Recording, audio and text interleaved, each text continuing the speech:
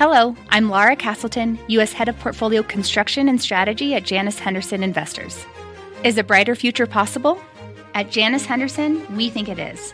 For 90 years, we've worked to help clients achieve superior financial outcomes and fulfill our purpose of investing in a brighter future together.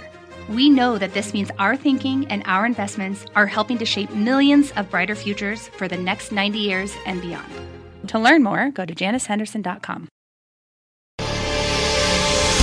Hi, I'm CNBC producer Katie Kramer, one of the voices behind the CNBC podcast Squawk Pod. In these times of uncertainty, we want to make sure we're bringing you, our listeners, as much information as possible as quickly as we can. That's why we're sharing with you now a CNBC special report, Markets in Turmoil. Listen in. Good evening. I'm Scott Wapner on day 143 of the coronavirus crisis. On the eve of Memorial Day weekend, our question tonight, is it safe to plan a summer vacation? Just make sure we're staying 6 feet away from their feet today. Part of Disney World reopening. As we close in on Memorial Day, tonight, what summer travel looks like across the USA, from planes to beaches to hotel rooms. Our intention is to test as many people as we can. More universities making plans for the fall, and it involves big changes in the calendar. I'm so sad and so worried for the other businesses. And what business looks like for workers as they go face-to-face with customers. This CNBC special report begins right now. Here's Scott Wapner. Welcome. Good to have you with us on this Wednesday night on a day when the S&P 500 hit its highest level since March. Let's get our first look right now at futures. Early, of course. Right now, though, green, albeit modestly, across the board. As for today, stocks rebounded from yesterday's sell-off. The Dow rising 369 points. Tech led the way yet again. The Nasdaq up 2%. The drivers there, Facebook and Amazon, both hitting all-time highs today. Airlines following the broader market higher today as well. But one key question faces that industry as the weather gets warmer. Will it be safe for passengers to travel this summer? Seth Kaplan of Kaplan Research joins us now. Seth, it's good to have you with us. Thanks for being here. Good to be here, Scott. How are you? That is the question. I'm good, thanks. Bookings are creeping up, albeit slightly. What is the experience going to be like this summer? Well, planes are filling up. Now, it's partly a mirage in terms of the total number of people traveling because, of course, airlines are playing the supply and demand game here, right? They've been cutting. And for a while, that wasn't enough. No matter how much they cut, the flights were still empty. Now, they're finally getting to a point where passenger demand is picking up a bit, albeit off those very low lows, and where flights are beginning to fill to a point that some people are complaining about a lack of social distancing. Airplanes, of course, not designed for social distancing. Well, you're leading into my next question then is it safe to fly? What would you tell people? In terms of your personal safety, and that's really one of two things you have to think about, it's really like being in any other room full of people. Look, if you put on a mask and you're sitting the same distance on a plane from somebody as you're standing from them in a supermarket or anywhere else, a restaurant, as those begin to reopen in some parts of the country, no real difference on the airplane. What is different is you're going to visit somebody else, and whatever you might be carrying, even if you feel like you're of an age and an overall health that you're willing to take the risk for yourself, you're also taking that risk for other people. So you have to think about that. I know personally, my family, I would get on board a plane. I would take my wife and our young daughter on board a plane, but are we willing to go visit older relatives? In our case, maybe not until there's a vaccine or at least a reliable antibodies test to know what kind of risk we present to other people. That's what I'm thinking about personally, what I think everybody should think about. Can hear people jumping off their chairs saying, wait a minute, how can he say that being in an airplane is the same as being in any other room? You're in an airplane in a confined area with 150, if not more, people with some a foot and a half away from your head, your face. Well, Scott, I guess I mean in a room of 150 other people that size. No, absolutely. Obviously, in a bigger space would be a different story. I just mean there's nothing special about airplane air, for example. That's kind of a myth.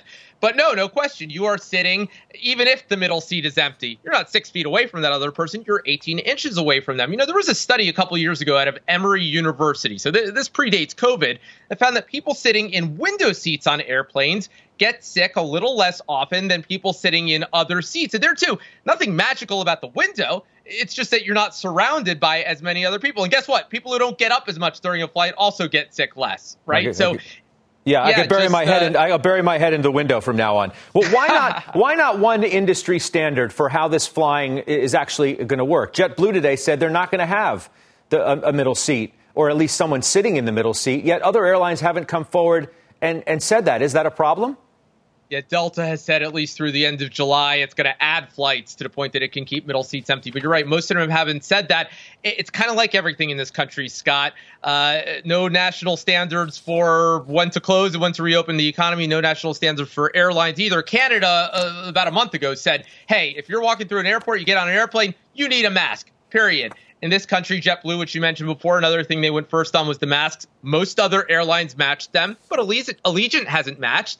It is encouraging people to wear masks, but it's handing out free sanitation kits, including masks, gloves, and wipes, which other airlines aren't doing. So it really is an airline-by-airline thing right now. I haven't even talked about getting food or a drink or going to the bathroom. We'll do that another night. So good to have you on our show tonight. Seth, thank you. Likewise, a pleasure, Scott. That's Seth Kaplan of Kaplan Research. CNBC contributor Dr. Scott Gottlieb joining us once again this evening. He, of course, the former head of the FDA, now a CNBC contributor. Dr. Gottlieb, as always, good to see you. Good to see you. We are ready to get out, right? We've all been cooped up, but it's Memorial Day weekend this weekend. We're thinking about what kind of summer travel we'll be in the mood for. What should we expect? What would you advise people as they're thinking about a summer vacation tonight? Well, look, I don't think we should preemptively plan for a bad outcome this summer. I think that there is going to be a seasonal effect on this virus, meaning that as we get into the summer months, as we get into warm, hot, humid weather, that will have an impact on viral spread. We typically don't see respiratory pathogens transfer that much in the summertime. Flu and coronaviruses typically don't circulate in the summertime. So we might catch a break in July and August, and we may see transmission break off, and we may be able to get back to more of the things that we enjoy, and the risk goes down quite a bit. And that's what I would hope for. There will be some seasonal effect. We don't know how profound it's going to be, but we can expect viral transmission to start dissipating as we get into the summer. I will just say that shouldn't give us a sense of security going into the fall, because the risk will pick up as we go into the fall. So if we do catch a break and July and August are light, we still need to be vigilant come September, October, November that this could come back. Royal Caribbean tonight, Dr. Gottlieb, canceling its cruises through July. Those lead to more difficult questions, of course, about the willingness to take a cruise, maybe in the later part of the summer. Hotel rooms, rental cars, the airport experience itself. How should people feel about the kind of personal concerns they may have as they're planning these trips? Well, look, there's a lot of variables at play here. So if we do end up catching a seasonal effect in July and August, we see the virus really dissipate. We can get back to doing some of the things we enjoy. We'll have to see what comes in the fall. This will come back. Hopefully we'll have better tools. We'll have better drugs, better screening in place. We'll be able to control outbreaks. We'll know where the virus is spreading or where it isn't spreading. And sometime later in the fall into the winter, we may have a vaccine that we can start to deploy, at least experimentally. So it could be a very different risk situation heading into the fall and winter. We just have to wait and see. But I'm hoping that we can catch a break this summer. And as we reopen, even though we're taking some risk in reopening, people are still vigilant. They're still practicing social distancing and good hygiene. That dissipates the risk. And then as we get into the warm summer months, transmission breaks off. In 2009, as we said on this show, with H1N1, the swine flu, it was epidemic all the way into June, and then in July and August it sort of collapsed because flu doesn't spread very efficiently in the summer. And this should be the same. We should see coronavirus at least dissipate in terms of its spread and its efficiency in the summer months. You published a paper today, along with some others, Dr. Gottlieb, proposing a set of steps to speed the development of safe and effective vaccines. Tell us about what you wrote about today. Well, I think what we need to do is have a parallel process. Typically, when we develop drugs or vaccines, we have a highly sequential process where we go through the 3 phases of clinical trials, then we scale up manufacturing towards the back end of that. We do preclinical studies in animals at the front end of that. I think what we need to think about in terms of developing a vaccine quickly is to do things in parallel. So at the same time that we're doing some clinical work, continue to do the work in the preclinical models, the animal models that can give us information about the immunogenicity of the vaccine, how well it's going to work, and also scale up that commercial manufacturing at the same time. So we need to do some things in a highly parallel process, all at once, if you will, so that we can accelerate the timeline to getting a vaccine. And that's what the government's really focused on right now. That's what the FDA and the other people who are involved in this are focused on, trying to, for example, scale up commercial manufacturing right at the outset and make those big investments in the large-scale manufacturing. You're going to need to be able to produce a vaccine in the high volumes to inoculate the population. So that was the essence of what we were recommending in that paper in obviously more detail. I'll ask you to stand by for me once again. Dr. Gottlieb, I'll come back to you in just a second. A step forward today for Apple and Google as well, working to create technology to trace the virus, allowing people to know if they've come in contact with someone who has tested positive. Our Deirdre Bosa following that angle for us tonight. She joins us live. Deirdre? Hey, Scott, well, contact tracing is seen as a key tool in the path forward in reopening the economy. So when Apple and Google, two of the fiercest rivalries in tech, announced that they would be working together on a program, it was seen as hugely promising. Together, they cover virtually every smartphone in the world. But as they got closer to deploying the actual technology, expectations are being scaled back dramatically. Today, they made the tech available for public health authorities, but they say that it can't provide necessarily effective analysis. It can't actually tell them where an outbreak is occurring. And that's where Apple and Google and digital contact tracing at large run into a sort of catch-22. For it to work, it needs a large number of users to opt in and use it. But for people to want to use it, they don't necessarily want to hand over their personal location information to big tech and the government, so it loses its utility. Scott, this is less of a problem, certainly in places like China and Singapore, where there are less concerns around privacy and location data. But certainly here in the United States and in Western Europe, this program is running into enormous challenges before it even gets off the ground. Absolutely. Deirdre, thank you. That's Deirdre Bosa reporting for us tonight. Dr. Gottlieb, I'll bring you back in. Wondering how we should think about contact tracing, the issues of privacy and other things that may crop up as we're trying to hire tens of thousands of people around this country. Well, look, we're going to have to do contact tracing if we want to try to contain this spread going into the fall. We can do it the old-fashioned way by interviewing people who are positive, trying to find who they were in contact with, go and offer those individuals testing. Or we can use technology as a tool to help accelerate this. What Apple and Google built was basically a platform, a pipeline, if you will, to do contact tracing using electronic tools in a very de-identified way. So they actually built a platform that protects people's privacy.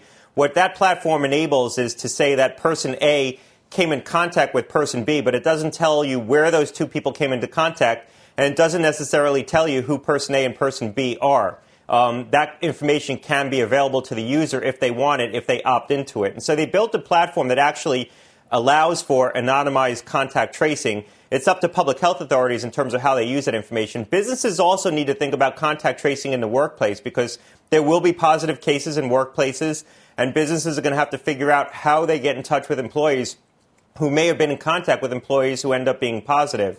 And so, you also need to think about contact tracing in the workplace, not just at a population level. Yeah, the clock's ticking, obviously. When do we need to start with the contact tracing? Well, we should be starting right now. I mean, this is one of the measures you want to have in place as you reopen. And this sort of case-based intervention, trying to target individual cases as opposed to the population-based mitigation, which is what we've been doing, which is targeting the entire population. That's what you want to be doing. That's how we're going to control spread without having to resort to these sort of stay-at-home measures, these very onerous restrictions that we've been putting in place up until this point. So we want to be doing that right now. Hopefully, if transmission does dissipate as we get into the summer, you want to make sure that these tools really are in place in a robust fashion getting into the fall. And you also want to make sure you have in place better screening. The challenge going into the fall with the testing and the screening isn't necessarily going to be the platforms for conducting the testing. We're going to have a lot of platforms for actually running the tests. The problem is going to be, where do you go to get the test? There's going to be a lot of places that don't want to do testing because they don't want the implications of having positive cases, either in a pharmacy or even in a doctor's office. It may well be in the fall that when you call your doctor and you tell them that you have flu-like symptoms, they don't say come in. They say go to one of these special COVID testing sites and get yourself tested for flu and COVID. And if that's the case, if it's harder for people to go get tested for COVID, fewer people are going to get tested. So we need to figure this out right now. How do we encourage testing, and how do we build easy places for people to go get screened for this virus? You think there's the wherewithal tonight to tackle those very difficult questions that you just raised, Dr. Gottlieb, that you say need an answer now? I think states are certainly thinking about this and working on it. I'm talking to the governors in Maryland, Massachusetts, Connecticut, New Jersey as well. The states are certainly putting in place programs to deal with these kinds of challenges, the contact tracing, hiring the public health staff, thinking about using electronic tools to augment that. Where do we go to get screened? How do we create testing sites? And also getting testing into settings where you have at-risk populations. That's really key because not everyone's at equal risk of getting COVID. We know people in nursing homes are uniquely vulnerable and uniquely at risk. Also, people who work in certain professions where it's a high-touch profession. You come into contact with a lot of people and you can't naturally social distance. So we need to get testing into those sites. A lot of states are thinking about that. I've talked to the Connecticut governor. Yesterday I was talking to him. Connecticut's working on that, my home state, on how to get testing into at-risk sites. These are the kinds of things that states need to be working on right now, and a lot of governors are doing that. You're a man in high demand, including from our viewers tonight who have questions for you once again, Dr. Gottlieb. I'll run through a few if I could. Chris Munzo has a question for you. Florida's about to lift our ban on short-term rentals, he says. Our beach communities will be filled with travelers from dozens of cities. Is this a good idea? Well, look, we have to see what the risk is going into the summer. It's all going to depend on what the prevalence is and what the background risk is. If we have lower levels of risk, transmission breaks off, and we're doing good screening, and Florida has stepped up their testing, and so have a lot of other states, so we know who's traveling down to Florida.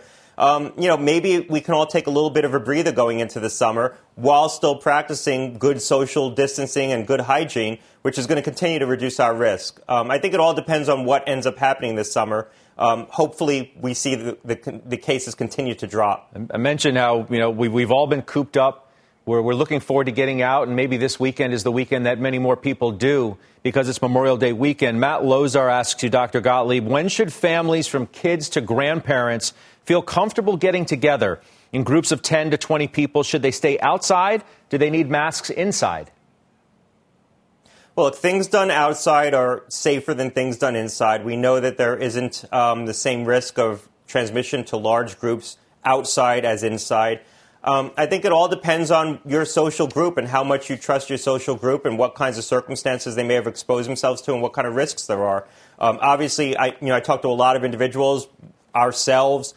People are starting to expand their social circles a little bit very carefully with people that they trust. And I think within a family, you have a sense of what you can trust. Yeah. We appreciate it, as always. I know our viewers do as well. We'll see you tomorrow night. Dr. Gottlieb, thank you. Thanks a lot. All right. Have a good night. This CNBC special report coming right back.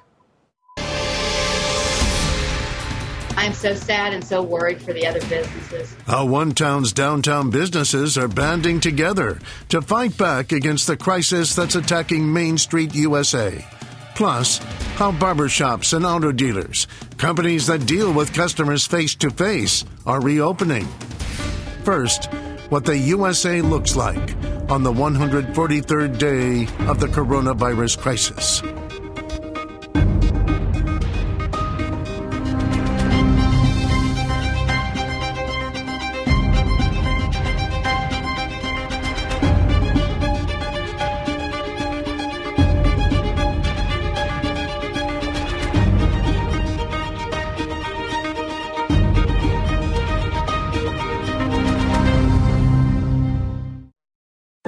What's on the horizon for financial markets?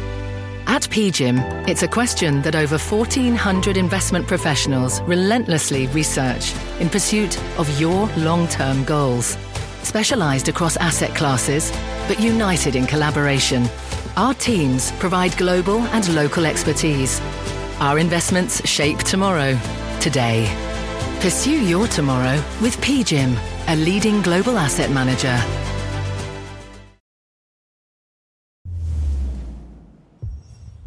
Welcome back. In our exclusive States of Play poll conducted with Change Research profiling 6 battleground states, 42% think businesses should be protected from coronavirus-related lawsuits.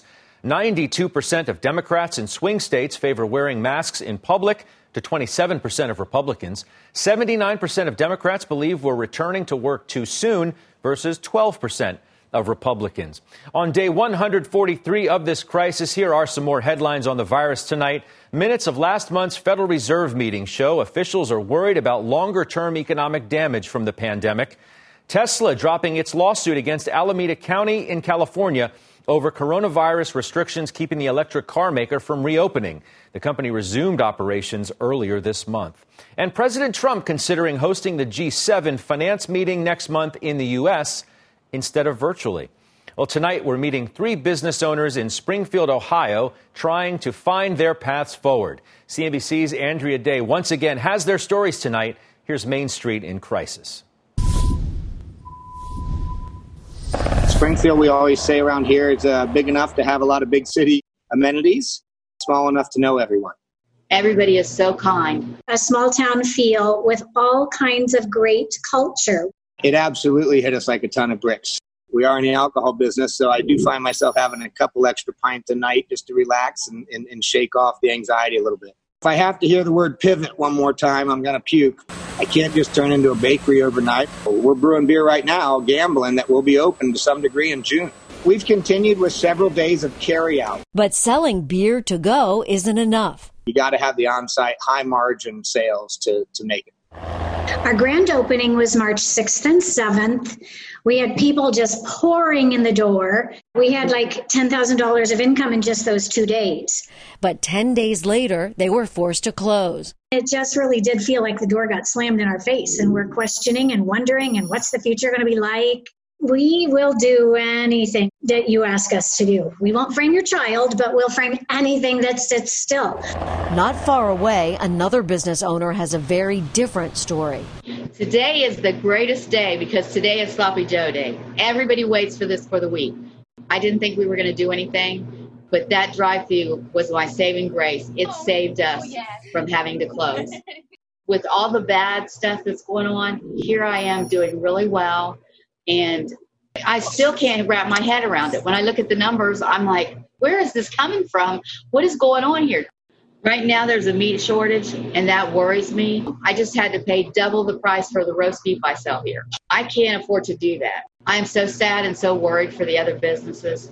I think of my friends who have small businesses like mine, and it scares me for them. I just keep hoping and praying that things will come back sooner than they even think. It's going to be large losses this year. That's all there is to it. Without the support of each other in this community, we won't make it. We, of course, wish everybody well. Tonight, we're also talking with 2 business owners going face-to-face with customers once again. We start tonight with Will Churchill's car dealership in Fort Worth, Texas. Will, it's good to see you tonight. Thank you, Scott. Good to see you. You were fully open as of Monday. How's it going? It's going good. You know, we were an essential business on the service side, so we worked with a split shift for probably the last 45 days. Service sales were down about 67%. And now that we are moving back to full operation, we are probably on the service side down about 40%. Yeah. I'm curious, how do you sell a car in the age of COVID-19 from the process of a salesperson meeting with a potential customer? And how in the world do you do a test drive? Absolutely. So on test drives, we are not going with the clients on test drives. We are letting the clients test drive themselves. From a sales process perspective, we have put up, they call sneeze guards. We put those up on all of our salesmen's desks. We've also done it on our service advisor's desk. So there is a plastic barrier between us and the clients. We also give them a pin that's a single-use pin. Well, I mean, it's just for them. You can use it as many times as you want, but just for them. And a lot of appointments and preparing before the client gets there to make it as minimal contact as possible. Yeah, things I'm sure you just never thought you'd have to be doing. How about demand? Do you find that there's a lot of pent-up demand for automobiles right now? Our sales are off about 50%, but the clients that are coming out are buying. We normally close at a ratio of about 25%. And with the COVID and the clients that are coming out, we're closing about 75%. So the clients that are coming out are serious buyers, but obviously we're off about 50% in sales. I'm guessing Memorial Day weekend is traditionally a pretty good weekend for you. What are you expecting this coming weekend? We think we'll carry that same 50% off. Memorial Day weekend is a huge weekend for us. Labor Day weekend, those are the 2 biggest weekends we have, are Memorial Day and Labor Day. So we're going to be off. We don't anticipate we'll ever fully get back to what we've lost. Our goal is just to keep all of our employees employed and minimize the damage. How about sticker price? And more promotional than you otherwise would be and want to be? Yeah, absolutely. The manufacturers are doing great rebates, and they're being very, very, very aggressive. On some of the models that we have, we're actually getting very low stock because the the factories haven't been open for a while, and they're getting ready to start opening, which is a positive. So, we're going to need some inventory at some point. We wish you well. We're going to check back in with you. You have a good Memorial Day weekend. And again, we hope you see a lot of sales. Thank you, Scott, very much. All right, you be well. That's Will Churchill joining us tonight, his car dealership down in Fort Worth, Texas. Meantime, Doug Campbell, he owns 3 salons in the state of Florida, reopening just a few days ago. Good evening, Doug. Thank you for being here. Hey, Scott, how's it going? It's going well, thanks. Give us your progress report. What city are you in, by the way, in Florida, and how's it been going? Pensacola, Florida, and it's been going really well since we were able to open. The hardest part was not knowing when we were going to be able to open. We were told the governor made an announcement on Friday at 3 p.m. that we could open on that Monday. And we're the business that takes appointments and schedules people, made that a little challenging with that short of notice. But we were able to pull it off. So we're happy about that. Good to hear, up on the Panhandle. So give me an idea. Put me in the salon. What's it look like when I walk in? Well, when you walk in, you're going to be met with one of our front desk people, and they're going to ask you a couple questions. If you don't have a mask, we're going to provide you a mask. We're also going to ask you to sanitize your hands. We'll send you to the waiting room where we have everything spread out. Of course, all magazines, anything that you could touch or multiple people would touch are gone. And then you would go to the process. All your service providers and everyone else would be wearing masks. So that's kind of the feel, and it's different. For sure. That's for sure. I think about these challenges facing so-called face-to-face businesses like yours. You're working so closely with your customers. Waiting rooms, you have people, are you allowing more than one person to sit and wait for a hairstylist, or how's that work? Okay, so we'll let them come in until we've got a limit. Well, one of our salons is 6,000 square feet. So that one's got a little bit more room. The other one's 2,000 square feet. It's a little bit more of a challenge. So as long as we can keep them socially distanced, we'll allow them in there. Other than that, we ask them to wait in their car, and we'll text them whenever their service provider's ready. And we don't allow anybody to come with someone. They can't bring a friend. They can't bring the kids. We can't have that many people adding bodies and motion to the situation. Yeah. How's the business been dealing with the issue of COVID-19? Did you apply for a government loan? Did you get it? Take me through the finances a little bit about how you've been coping with all this. We did. We were able to get the PPP loan. We're still waiting on our EIDL loan. The PPP was good. We were able to keep all of our employees fully employed the whole time. They never had to do unemployment, which was good, especially they've had quite a problem. We know people that still have not received any money through unemployment. So we're fortunate to do that. But that kept our team together. We were able to communicate. We were able to do things. I did a lot of Zoom meetings. So that was helpful. But the process for PPP was confusing. It was one of the new things. We were fortunate to be one of the first ones in. So that was very helpful. But then again, that's the unknown part of when you're going to be able to open and how long is the money going to last, added to the stress to the situation for sure. Yeah. Based on how I and a lot of people I know feel about their own hair right now, I'm sure you're going to have a lot of business coming up. We've been quite busy. We're doing numbers like Christmas numbers, holiday hair numbers. If you know anything about our industry, fourth quarter is always the busiest. We're doing those numbers now. And people are just happy to be in there talking to their stylists and having the experience again. I'm sure. Doug, we wish you well. All right, thank you. Thanks, all right, Scott. Take care. That's Doug Campbell joining us tonight from down in Florida. This CNBC special report coming right back. Next tonight, universities start making plans for the fall semester, and many are changing the calendar. See how next. Plus, the next big challenge for companies and the American workforce. This CNBC special report is back in 2 minutes. You seek the key, but first, you must learn the ways of precision, craft, and performance with Acura's all-electric ZDX. With a premium Bang & Olufsen sound system up to a 313-mile range and a Type S variant with an estimated 500 horsepower, the ZDX is their most powerful SUV yet. Unlock the energy when you visit Acura.com to order yours today. People today can spend half their lives over 50. So it's good to be financially ready for what's important to you as you get older, like a family vacation. Or starting your dream business. Welcome to Connie's Coffee. How may I help you? AARP's trusted financial tools can help you plan for whatever your future holds. That's why the younger you are, the more you need AARP. Start planning today at aarp.org/moneytools.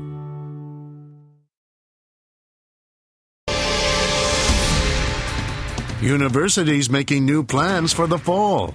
And it involves rearranging the calendar. Plus, automating America. What it means for businesses and this country's workforce. This CNBC special report continues. Once again, here's Scott Wapner. Welcome back. In tonight's View from the Top, 2 airline CEOs and chief executives from 2 Dow components on their paths forward.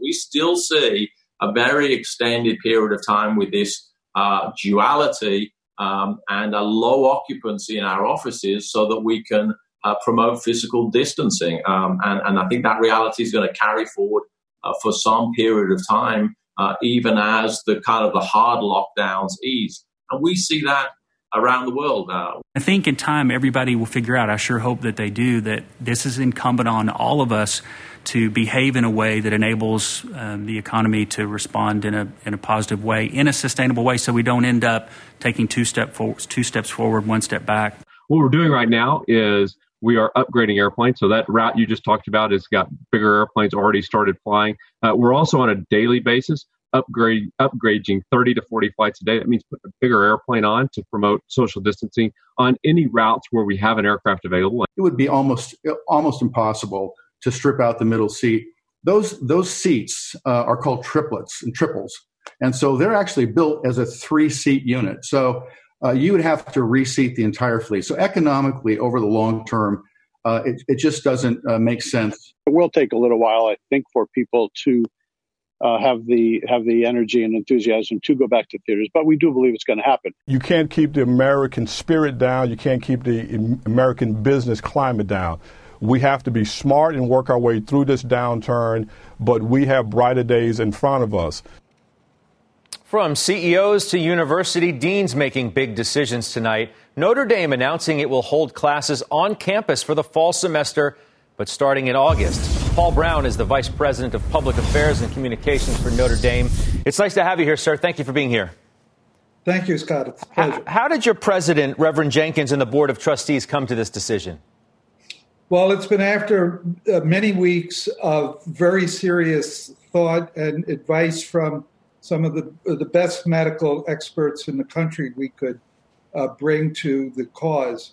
So it was a lot of study, a lot of thought with people who could give us the best advice that brought us here. As I mentioned, so take me through this. You're going to start bringing students in August, and you'll end when?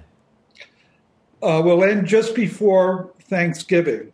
And what drove that decision was under a normal semester, the students in the middle of the semester, they would start on August 25th. In the middle of the semester, break for a week, disperse to all parts of the United States and around the world. That's about 10,000 students from Notre Dame doing that. Come back. Then, just before Thanksgiving, all those people disperse again. And after Thanksgiving, come back and stay until Christmas when there's another break. What those breaks do, the experts tell us, is bring these thousands of people back and forth, going out into the country and around the world, and come back with a likelihood of bringing pathogens with them. By concentrating the semester, getting rid of those breaks, starting a little early, August 10th, finishing before Thanksgiving, we will diminish that risk considerably. Yeah. How's the classroom going to look for students? Different. We're going to have social spacing. So some class. So where we might have a small class, it would now be meeting in a medium-sized class, or a medium-sized class in a large one. So we're going to have to use some other spaces to accommodate smaller numbers of students occupying larger space. Curious, how will you handle an outbreak if there is one? Well, Father Jenkins and his team put in a plan where if there is an outbreak after we open, we have parallel at the same time the ability to return almost instantly to distance learning. And we could do that for all the students and require them to go home if that was necessary. But we also have it in place for those students we may need to quarantine. It could be a small number after we do testing when they return. Say those students can't go into a classroom, they'll be able to use distance learning or using basically an online computer to receive the same instructions that their fellow students will be receiving in the classroom. Interesting. And aside from being known as a fine academic institution, obviously Notre Dame is known quite well for its athletics. So how are we thinking about athletics right now? Yeah, the Fighting Irish have that fight on their hands, too. It's a little more complicated than the classroom, obviously because of contact sports. But at the same time, those are small, relatively small groups or cadres of students. And we're seeing if that can be addressed. Now, the associated problem is the stadium. Notre Dame Stadium routinely gets 80,000 people at a game. We're not going to be doing that in the midst of a pandemic. But on the other hand, if we limited attendance to, you name the number, 10,000, 20,000, even 40,000, we'd have plenty of room to socially distance in a stadium that large. So you can actually foresee holding Notre Dame football games with some fans in the stands at this point? Well, it's possible. Let's put it that way. We haven't reached a decision, number one, on whether there'll be football at all. We have to get to that decision. But the stadium one it's a different decision entirely, and one that we could see. I think the outcome is more easily reached because we have the room for social distancing. Understood. Mr. Brown, be well. We'll talk to you again soon. Take care. Thank you. Bye now. That's Paul Brown with the University of Notre Dame tonight. NBC News was allowed inside a Macy's in Atlanta as the store gets ready to reopen. Here's NBC's Blaine Alexander tonight. One of America's oldest department stores now forced to create a new way to shop. Is this going to feel different for customers coming back? Yeah, absolutely. We were given an exclusive look inside this Macy's in Atlanta, one of the first to reopen. In addition to masks and social distancing measures, new procedures for dressing rooms. So basically, I can come in, I can try on a dress, but it's not going back on the rack. That's right. We're going to hold it off the floor. So everything that goes into the fitting room, we hold off the floor, we segregate it, and then put it out at a later date. Same with returns, an urgent effort to make shoppers feel safe. In April, retail sales across the board dropped by more than 16%. Macy's Inc. had to furlough many of its 130,000 employees. Now the chain is doing everything it can to bring shoppers back. Some of the biggest changes at the makeup counter. I'm looking for a foundation. Yes. Can't try it on. Yeah. How do we make sure that it's the right shade? I could look at you, eyeball you, and give you like 2 shades that I think will be right for you. I will just demonstrate just to show you where you would put your eyeliner on your eyes. So the same type of tutorial that you would do on my face normally, yes, you would do on the pad. On the pad, and you get to take it home also. Even before the coronavirus, Macy's and other traditional retailers were struggling. Back in February, the chain announced plans to close nearly 125 stores over the next 3 years. With more people choosing to shop online, how do you convince shoppers to actually come back inside of a brick and mortar store, especially now? Yeah, I think coming back into our stores is also a source of entertainment, but it's also an element of convenience. Our customers still want to look and see the product that we have available. Today, Macy's has 180 stores up and running, with all locations expected to open by the end of the summer. This iconic brand, an American tradition for more than a century, trying to pioneer a path through the pandemic. Blaine Alexander, NBC News, Atlanta. And here's what else is coming up on this CNBC special report. Many American companies looking to change how they operate are looking towards more automation. What that looks like next. Before the break, how the rest of the world is surviving day 143 of the coronavirus crisis.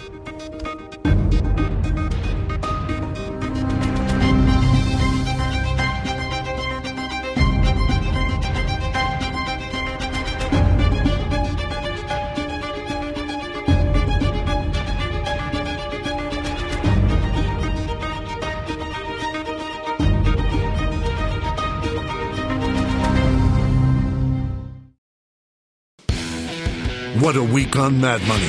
The Kramer COVID-19 Index, up as stocks rally on Wall Street. Today's leading components, Inovia Pharmaceuticals, Spotify, Owens & Minor, Marvell Technology, and Slack. Watch Mad Money, 6 p.m. Eastern.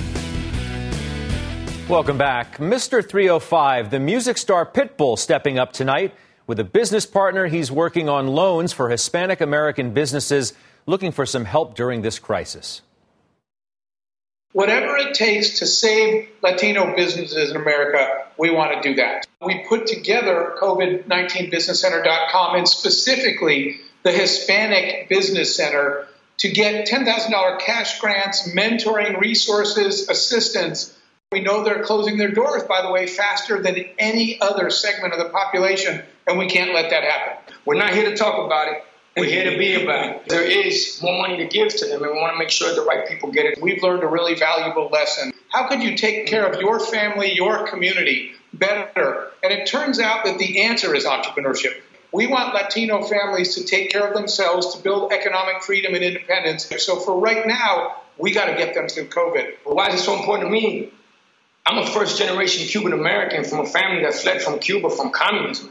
Me being the first one in the family born here in the United States of America instilled in me what opportunity is, what it is to control your own destiny, what freedom is. You know? So we want to be able to help one way or another people be free in these times to survive, but like he said, also to thrive.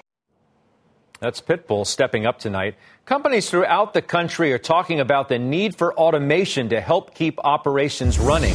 Chris Nathan is the CEO of SDI Systems, an automation company out in California. He's getting increased interest, as you might expect, from companies looking to change how they operate. Chris, good to see you this evening. Tell me what kind of demand you are seeing. Hi, Scott. Thanks for inviting us on the show.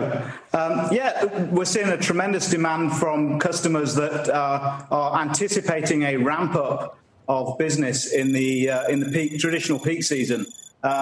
Based on the fact that they're anticipating maybe there will be some COVID crisis or some interruption of brick and mortar, they need that additional demand. And so they're building capacity for that right now. I've been thinking a lot about this question. I'm wondering, how much do you think we're pulling forward demand from years down the road now because of COVID-19 in ways that we otherwise might not have done?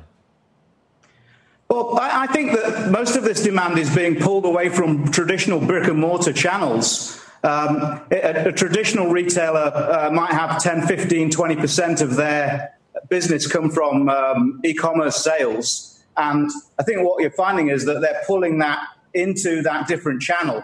So I don't think it's pulling demand from future years. I think it's just a shifting of demand into different channels. What kind of build-out time are we talking about? This is not generally something that can be done overnight.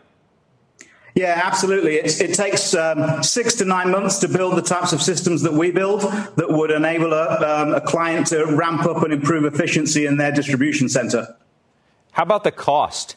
Give me an idea of going, if not fully automated, but at least more automated. What does that cost a business? I mean, systems can cost from $1 million up to north of $50 million. So they're big investments, but paying big dividends and allowing those customers to really service their clients appropriately and deliver that 1 day, 2 day service or same day service in some situations. You know, the other side of this, obviously unavoidable to have this conversation, is the future of the worker. Him or herself, and how they're going to be impacted for years, if not forever, as a result of this push for automation. How should we think about that tonight? Yeah, I think it's definitely going to challenge the workforce. I mean, prior to this crisis, the U.S. was experiencing we were unable. The facilities that we work with were unable to hire enough workers at the facilities that they want them in, and so we're investing in automation.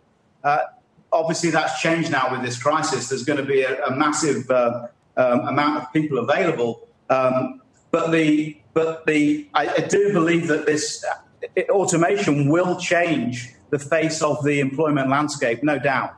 What kind of systems are we talking about? What kinds of jobs are more likely to be replaced, if you will, faster than others now? Well, basic picking and placing, movement, seeing a lot of activity with robotics, moving a product from one place to another. Obviously, in the automated driving, automated movement of cartons and units around a distribution center. So anything that's really basic movement and relatively easy to fulfill with a traditional sort of robotic approach. Krish, I appreciate the time. Thanks so much for being on our special report tonight. That's Krish Nathan joining us this evening. American restaurants operating through the storm. That is next tonight.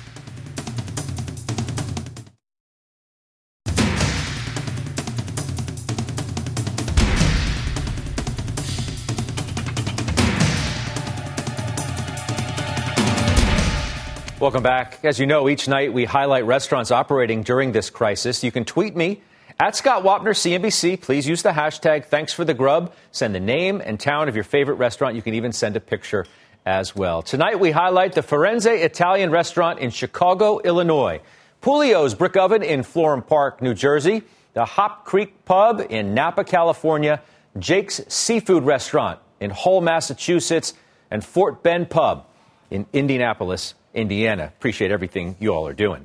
On day 143 of the crisis, here are the latest headlines tonight. Moderna's chairman defending his company's vaccine data on CNBC today after a report said some experts were skeptical. Apple and Google releasing their contact tracing technology in 3 states have already signed up. Stocks rise, the Dow up nearly 370 points. For all of us here at CNBC, I'm Scott Wapner. I'll see you tomorrow on the Halftime Report at noon Eastern. Please be well. And stay tuned for Shark Tank, which is next.